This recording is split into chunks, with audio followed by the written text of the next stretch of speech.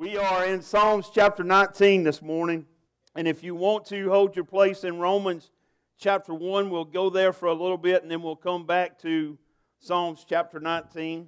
While you're turning there, let me say this. If you noticed in our worship guide this morning, I got a letter this past week from the Alabama Southern Baptist Convention, saying that Piedmont First Baptist in the year 2016 gave over $96,000 to missions, 70,000 of that which was to the cooperative program. If you count what we give locally to the Benevolent Center, we gave over $100,000 to missions locally and internationally.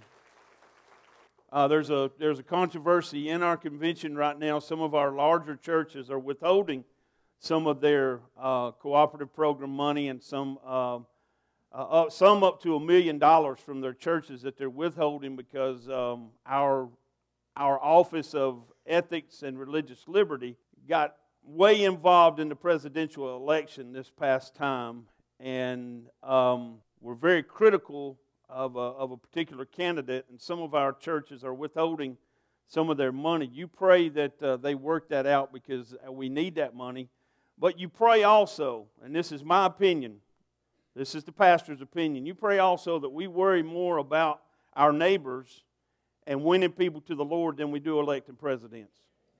We've spent the past couple of generations in our denomination being a little bit overly. I think we should have a voice, and I think we should have a presence. But we spent a little bit too much time electing presidents and electing people than we have sharing the gospel. And I pray that we get that right and we get that back. So you pray about those matters in the life of our denomination this morning. Psalm chapter 19, verses 1 through 3. I'm going to read the first 6 verses here. This is David writing that the law of the Lord is perfect. And he begins by saying this: the heavens declare the glory of God, and the sky above proclaims His handiwork. Day to day pours out speech, and night to night reveals knowledge. There is no speech, nor are there words whose voice is not heard. Their voice goes out through all the earth, and their words to the end of the world. For in them He has sent a tent for the sun, which comes out like a bridegroom leaving his chamber, and like a strong man runs its course with joy. It is rising from the end of the heavens, and its circuit to the end of them, and there is nothing hidden from its heat. We live in a beautiful, wonderful creation that we know very little about in reality. The world-famous biologist Edward Wilson claims that there may be as many as 1.6 million species of fungi in the world today, 10,000 species of ants, 300,000 species of flowering plants, between 4,000 and 5,000 mammals, and approximately 10,000 species of birds. But these large numbers pale in comparison when you start examining the heavens as David did in Psalm chapter 19. Now, when we think about this, David knew nothing about calculating distance in light years. He knew nothing of the modern scientific data that you and I have. Yet when he pondered the heavens, he was overwhelmed by the glory of our great God, the Creator. Now think of the awe that you and I should stand in today. We have manned spaceships that are going to and returning to the moon, from the moon. We have space shuttles, Hubble telescopes, spacecraft that has landed on Mars, spacecraft now that has been launched decades ago that have now gone past Pluto, which I still believe is a planet. I'm old school, okay? But have gone out of the reaches that we know. But we realize, and I learned just in the last month, we only know in our mind, with everything that we have gained and everything that we have learned, we really only know about 5% of the universe. 95% of the universe is still a mystery to us, and the universe is continuously expanding. and we stand in awe of that. We know so much more about God's wonderful creation than David did, yet we live in a fallen and sin-stained world that causes us to be distracted from all that God has displayed for us.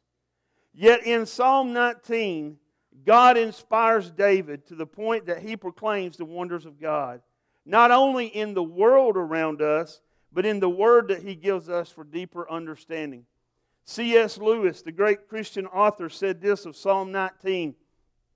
He said it is the greatest poem in the Psalms and one of the greatest lyrics in the world.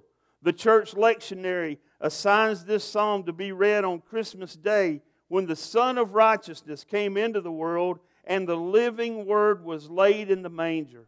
The emphasis on this psalm is God's revelation of Himself in creation, in Scripture, and in our human hearts.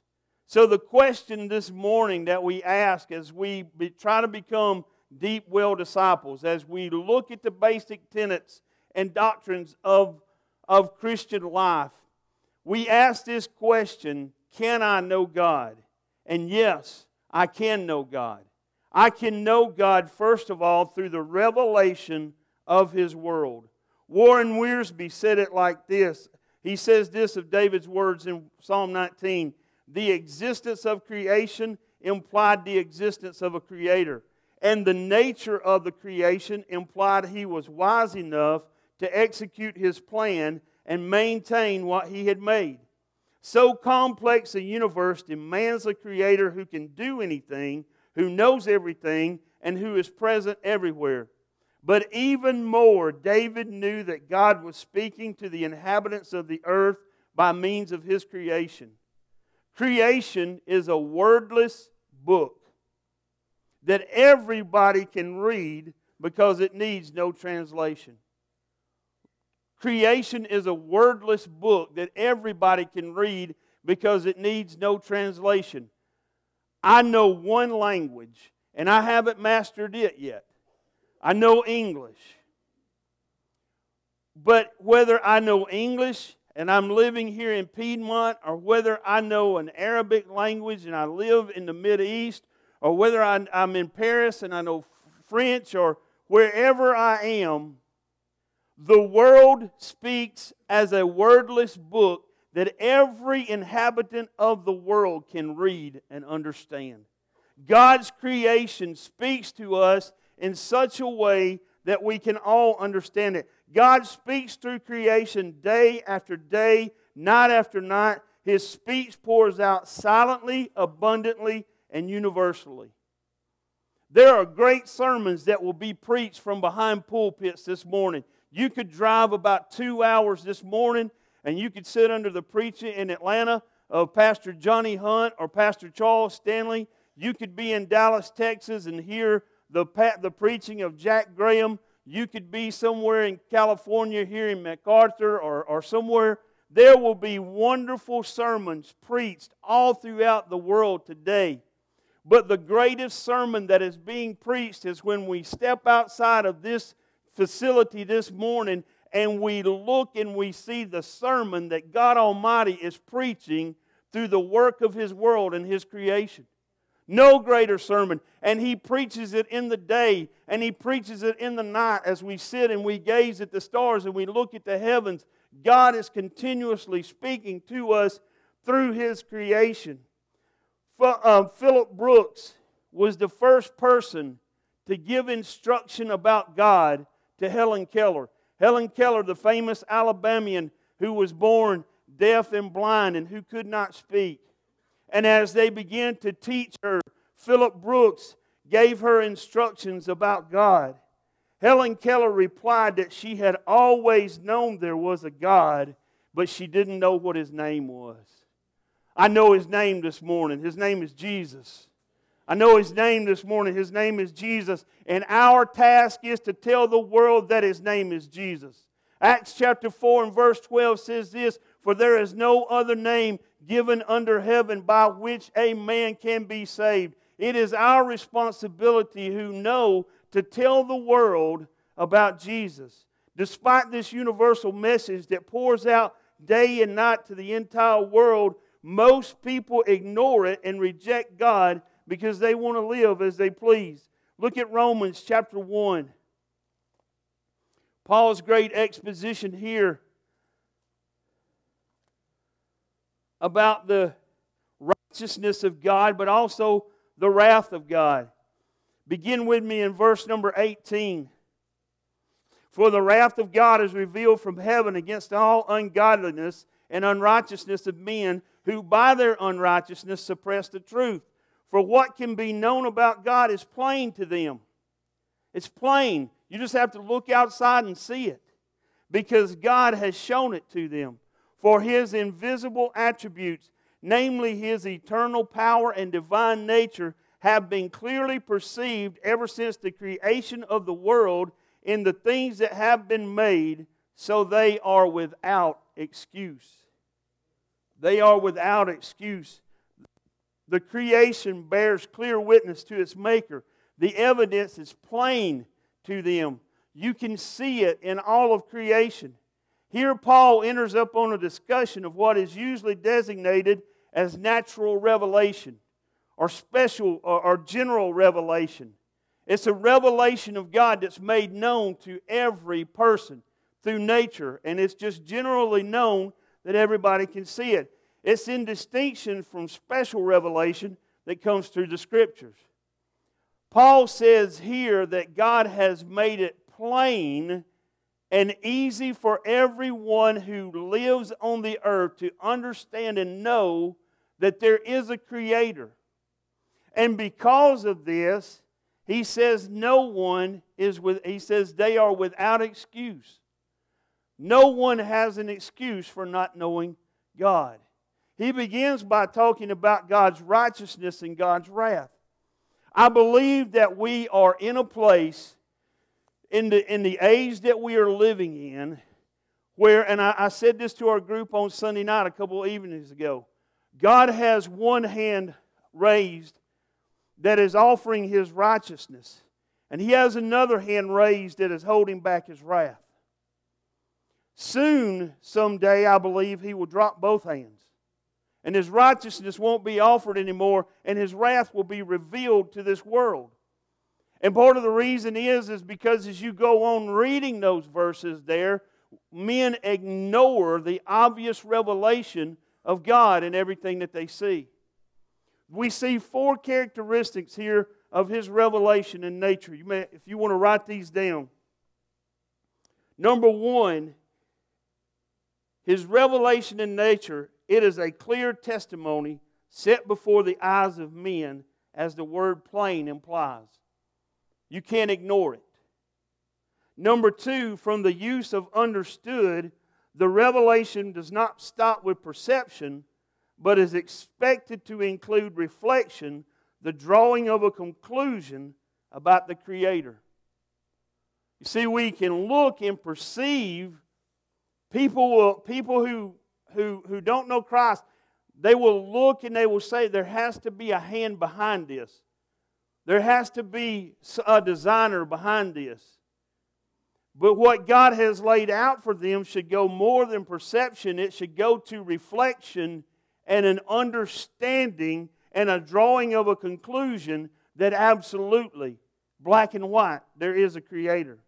Number 3, it is a constant testimony maintained since the creation of the world. Paul told the men of Lystra who were wanting to worship, he and Barnabas, they were healing people, and the people came together and wanted to worship Paul and Barnabas. And Paul began to expound to them how they were men just like them, but they knew the Creator. And he said, the Creator has revealed Himself to you through the rains and through the seasons that you see. You have no excuse not to believe. And then 4th, it is a limited testimony that it reflects God in certain aspects only. In the nature that we see, in His creation, in the world that we see His eternal power and we see His divine nature, but we don't see His redemption there. So the repeated question is this. Many of you have been asked this question and you didn't know how to answer it. Listen to me closely this morning as I tell you how to answer. The question is this: are people lost who have never known, who have never heard about Jesus? Are people lost who have never heard about Jesus? There's two answers to that question. First of all, yes, they are lost, because God speaks to them all day long and they have no excuse. Paul says here plainly in Romans chapter 1 and verse 20 that all of creation speaks to them and they are without excuse for knowing God. So the answer to that question, if you want to remember this, is Romans chapter 1, 18 through 20, and you can answer that question. Yes, they are lost. That's the first answer to the question. But the second answer to that question is, what are you doing about getting to the message to these people? That's the most important question this morning. And not just around the world. When we think about people groups who have never heard about Jesus, we think about people in tribes in Africa or somewhere in the Amazon rainforest in South America. But let me tell you something. I believe with all my heart you have neighbors this morning who have never heard of the gospel of the Lord Jesus Christ right here in Piedmont, Alabama. I believe that because we discovered that 70% of the people in Piedmont don't attend church on Sunday morning, and I can tell you that there are children in our elementary schools that unless they went to this preschool, there are children among us in our 36272 zip code who have never heard of who Jesus is. Let that sink in for just a minute. There are children in Piedmont who are in the same condition as children in the Amazon rainforest and children in tribes in Africa, because they have never heard of who Jesus is. I can give you proof of that because Chris Hansen told me that he had some ball players with him. He had taken them to McDonald's after a practice, and Max said, I believe Max said something about a prayer, and they mentioned Jesus, and one of those children in our elementary school asked this question: who is Jesus? Who is Jesus? So our task is not only to support missions, but our task is to be busy here in Piedmont, knowing that there are people in our midst who don't know who have never had the opportunity to hear who Jesus is. And it's our responsibility to go and to make sure that they do. Natural revelation, God revealing Himself in nature, is sufficient to make man responsible, but it is not by itself sufficient to accomplish his salvation. They have to hear the gospel. They have to hear the gospel. So let's get busy sharing the gospel in our own community. And I can know God through the revelation of His Word, and then I can know God through the revelation of His Word. The revelation of God in creation is truly wonderful, but it is limited when it comes to manifesting the attributes of God and His purpose for His creation. Following the fall of man, creation has been subjected to the great scars of sin. Look around us today. We see war, we see murder, we see famine, we see so many different scars of sin that are evident in our world. So we need something that reveals more clearly the character of God, and that something is the inspired Word of God. The heavens declare God's glory, but the Scriptures tell us what God did so that we may share in that glory. Listen to that again. The heavens declare God's glory, but the Scriptures tell us what God did so that we may share in that glory. God wants us to share in His glory for all eternity. He created what we see here for us to enjoy in this life and for it to be a reminder of who He is, the great Creator that He is. But He gave us His Word, He gave us His Scriptures so that we can know without a shadow of a doubt what our purpose is in all those things, and so that we can share in His glory. There's no conflict between what God does in His universe and what He says in His Word. It was by His Word that He created the worlds, and it is by His Word that He controls the worlds. There are great benefits of knowing His revelation in His creation. They're with us on a daily basis. We see day and night. We see the changing of the seasons. But how much greater are the comprehensive benefits of God's revelation in His Word? Go back to Psalm chapter 19 and read verses 7 and 8 with me. David continues to talk here, and he breaks from talking about the world and begins to talk about God's Word. The law of the Lord is perfect, reviving the soul. The testimony of the Lord is sure, making wise the simple. The precepts of the Lord are right, rejoicing the heart. The commandment of the Lord is pure, enlightening the eyes. He gives 4 benefits here for reading God's Word. First of all, in verse number 7, he says that God's Word revives. God's Word has a restorative quality about it. It gives healing to my whole body because it assures me that I am forgiven and that I'm clean in the sight of God. It gives life to the godly. It unleashes the promises of God by His gracious, redemptive acts.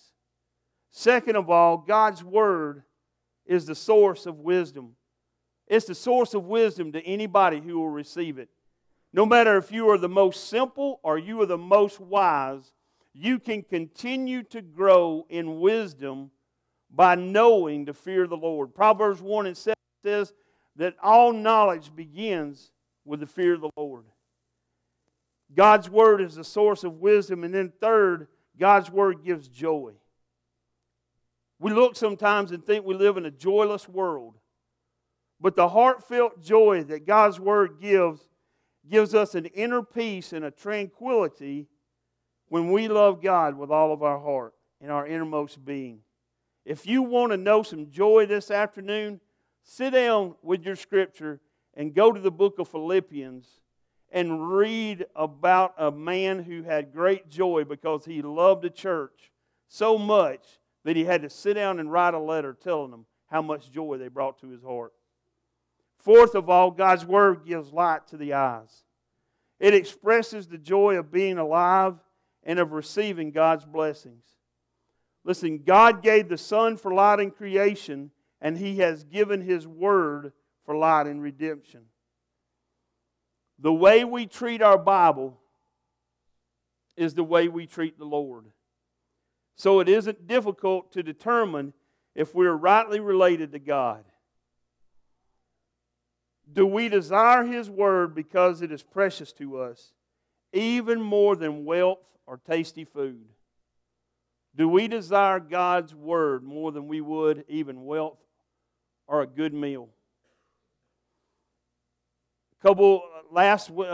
Week before last, I spent a couple of nights in the hospital. I received wonderful round-the-clock care.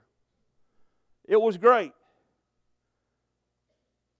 But there is this thing that's hospital food. And a hospital breakfast leaves a lot to be desired. I hope there's nobody cooks in the hospital here. A hospital breakfast leaves a lot to be desired. I had some scrambled eggs that had never been around a chicken. There was a bowl of something. I have yet to determine if it was grits or gravy, but I didn't take but one bite. And as I lay there in that hospital bed, I began to have visions. Your preacher had visions of a double cheeseburger with grilled onions and bacon. I began to have visions about it till I began to talk about it. I began to drop hints to Bree. She didn't move because they were bringing her chocolate ice cream left and right. She was happy. But all I could think about was this double stacked cheeseburger with grilled onions and bacon and lettuce and tomato. I would dream about it when I would drift off to sleep there. So when they gave me my discharge papers, when I signed my name, we were headed to get a double cheeseburger. We stopped first and got a bucket of chicken at Publix. But then we went and we stopped at Steak and Shake, and I got it. And we stopped right there in the parking lot. We didn't move. We stayed right there in the parking lot. And we gave thanks for that double cheeseburger. And it was one of the most wonderful meals that I've ever had. I flung a craving on some of y'all right now.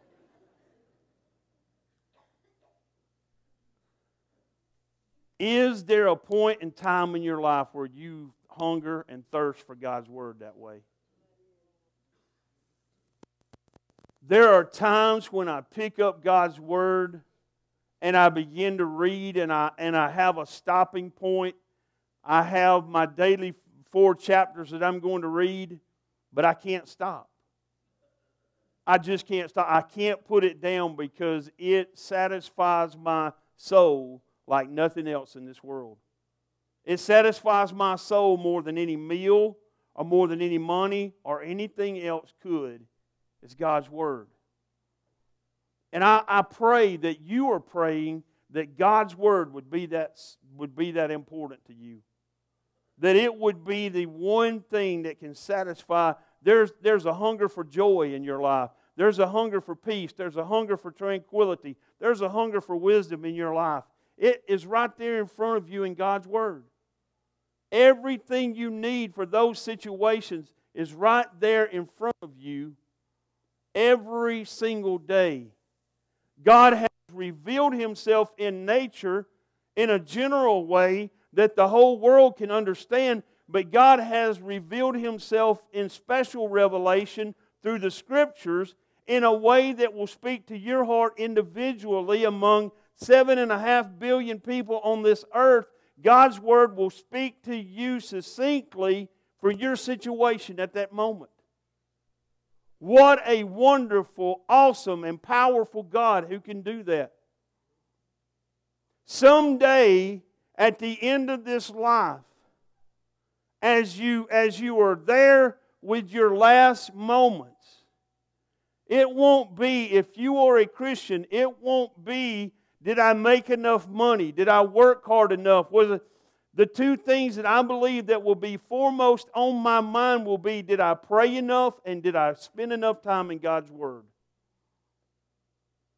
Don't get to that point and have to say, no, I didn't. Because it's available to you. It's right there for you. David didn't have everything that you have, and yet he was in awe and amazement of God. You have the full canon of Scripture this morning. You have more than King David had. You have more available to you. You have more opportunity. You have more at your disposal than the man that the Scriptures say was a man after God's own heart. Why would you not take advantage of it every day?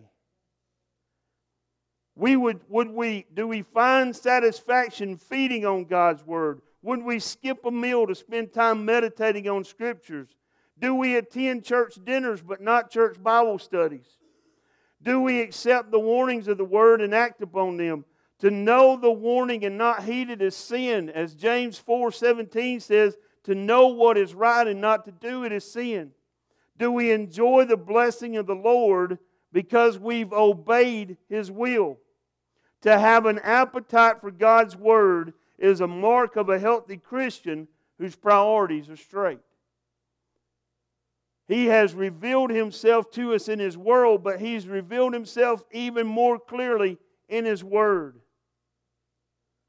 There is a point in Scriptures where God brings it all together and tells us how He revealed both at the same time. John chapter 1 is a description of God being involved in creation, but also being involved in giving us great revelation so that we have no excuse before Him. It begins in verse number 1. It says this: "In the beginning was the Word, and the Word was with God, and the Word was God. He was in the beginning with God. All things were made through Him, and without Him was not anything made that was made. In Him was life, and the life was the light of men. The light shines in the darkness, and the darkness has not overcome it." And then in verse number 14 it says, "And the Word became flesh and dwelt among us, so we have seen His glory, glory as of only the Son from the Father, full of grace and truth." You see, God made sure here through the writings of John the Beloved that we understood that we can know God completely and without error through Jesus Christ, who is the Word. Jesus is called the Word here because everything that is written here from page 1 until page the last is written proclaiming the glory of Jesus Christ. All the Old canon is written telling us that He's coming, and the New Testament, the Gospels, tell us about His life and His ministry, His death, burial, and resurrection, and the rest is giving us instruction on how to live for Him every day. You see, we can know God because He revealed Him when the Word became flesh in Jesus Christ, His Son. Jesus Christ, who came, born of a virgin, lived a sinless, perfect life here on this earth, went to a cross on a place called Calvary and shed His blood and broke His body for your sins, and then 3 days later came out of a tomb resurrected with the power of God, and who now sits at the right hand of God the Father, making intercession for us every day, and who is speaking to hearts this morning all across the world through His creation, but also in church services, saying, "You need to follow me." We are without excuse. No one in the world is without excuse. But here is the saddest part. There will be people who someday stand before God in judgment, who saw His creation, who saw His great creation and ignored it. And they will be parted with God for eternity. But what's more sad is that there will be people who had God's Word and who heard God's preaching and who turned their back and said no.